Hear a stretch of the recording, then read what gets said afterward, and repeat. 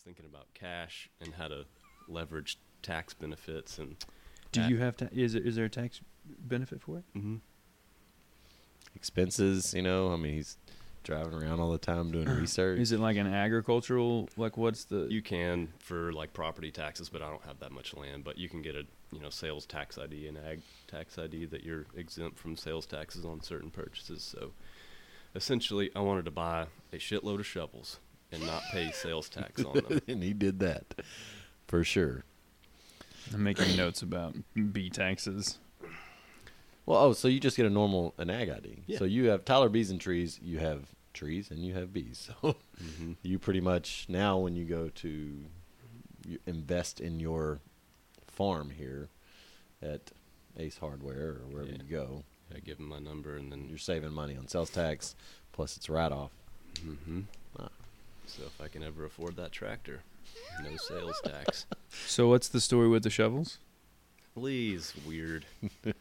Man, I'd been over here one time with Owen, and I remember looking at this place thinking, this is a cool house. And thinking, like, if there was a mass murderer, this would be ideal. There's like a lake you could put things in, and the second time I'm over here, I see this pile of shovels, and there's literally 30 shovels, and I'm thinking, Have you ever heard of an exaggeration? Like, that's like It an is an exaggerated exaggeration. yes. I might have like 5, and they all have No. How? Okay, 30 may be an exaggeration by 5. There was at least 20 shovels there stacked against the wall. I bet you $20 that there's not 20 shovels. Have you out gotten rid of some of your shovels? there. No. Did I give you a complex? Do you think that I would get rid of shovels? No.